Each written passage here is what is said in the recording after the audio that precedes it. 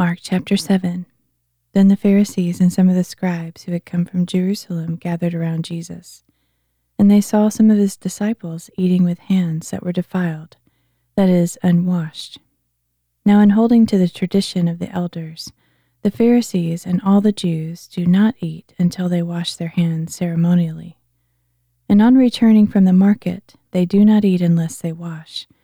And there are many other traditions for them to observe, including the washing of cups, pitchers, kettles, and couches for dining. So the Pharisees and scribes questioned Jesus, "Why do your disciples not walk according to the tradition of the elders? Instead, they eat with defiled hands." Jesus answered them, "Isaiah prophesied correctly about you hypocrites. As it is written, 'These people honor me with their lips, but their hearts are far from me. They worship me in vain. They teach as doctrine the precepts of men.' You have disregarded the commandment of God to keep the tradition of men." He went on to say, "You neatly set aside the command of God to maintain your own tradition. For Moses said, 'Honor your father and your mother,' and anyone who curses his father or mother must be put to death. But you say that if a man says to his father or mother, 'Whatever you would have received from me is Korban,' that is, a gift devoted to God, he is no longer permitted to do anything for his father or mother. Thus you nullify the word of God by the tradition you have handed down, and you do so in many such matters." Once again, Jesus called the crowd to him and said, "All of you, listen to me and understand. Nothing that enters a man from the outside can defile him, but the things that come out of a man, these are what defile him." After Jesus had left the crowd and gone into the house, his disciples inquired about the parable. "Are you still so dull?" he asked. "Do you not understand? Nothing that enters a man from the outside can defile him, because it does not enter his heart, but it goes into the stomach and then is eliminated. Thus all foods are clean." He continued, "What comes out of a man, that is what defiles him. For from within the hearts of men come evil thoughts, sexual immorality, theft, murder, adultery, greed, wickedness, deceit, debauchery, envy, slander, arrogance, and foolishness. All these evils come from within, and these are what defile a man." Jesus left that place and went to the region of Tyre. Not wanting anyone to know he was there, he entered a house, but was unable to escape their notice. Instead, a woman whose little daughter had an unclean spirit soon heard about Jesus, and she came and fell at his feet. Now she was a Greek woman of Syrophoenician origin, and she kept asking Jesus to drive the demon out of her daughter. "First, let the children have their fill," he said, "for it is not right to take the children's bread and toss it to the dogs." "Yes, Lord," she replied. "Even the dogs under the table eat the children's crumbs." Then Jesus told her, "Because of this answer, you may go. The demon has left your daughter." And she went home and found her child lying on the bed, and the demon was gone. Then Jesus left the region of Tyre and went through Sidon to the Sea of Galilee and into the region of the Decapolis. Some people brought to him a man who was deaf and hardly able to speak, and they begged Jesus to place his hand on him. So Jesus took him aside privately, away from the crowd, and put his fingers into the man's ears. Then he spit and touched the man's tongue, and looking up to heaven, he sighed deeply and said to him, "Ephphatha," which means "be opened." Immediately the man's ears were opened, and his tongue was released, and he began to speak plainly.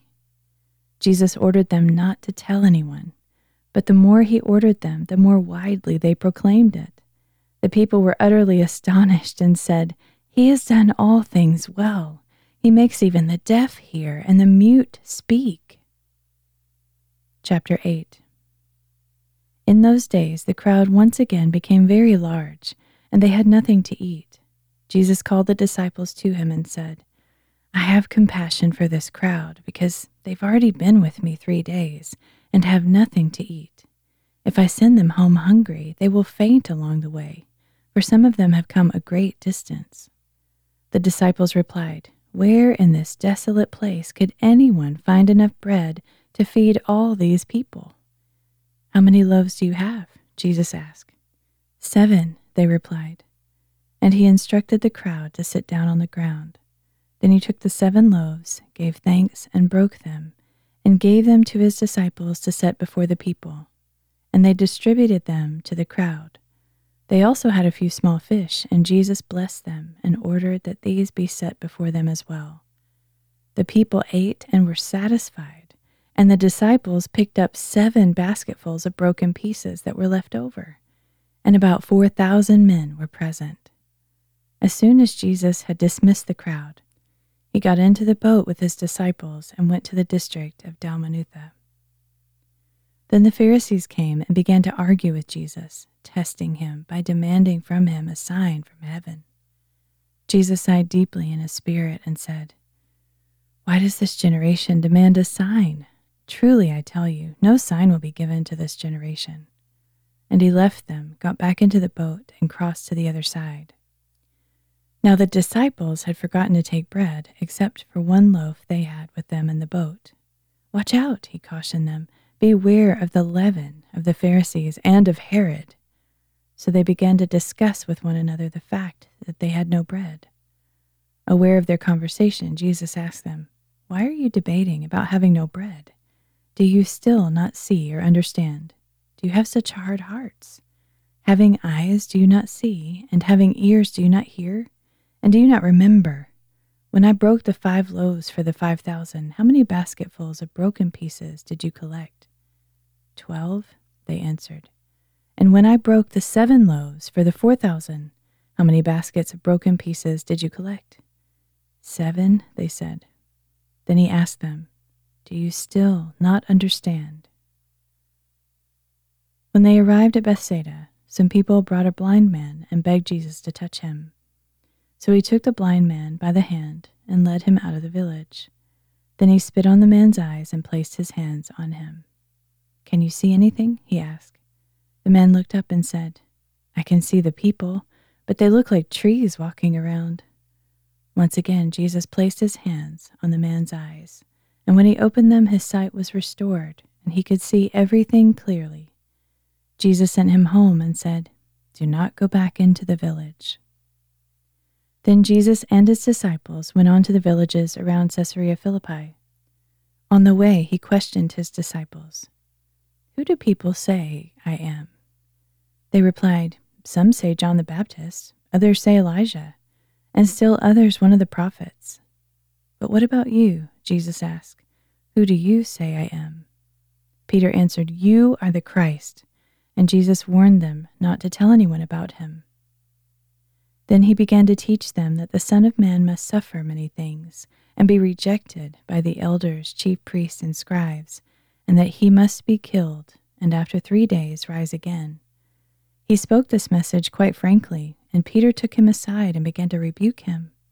But Jesus, turning and looking at his disciples, rebuked Peter and said, "Get behind me, Satan, for you do not have in mind the things of God, but the things of men."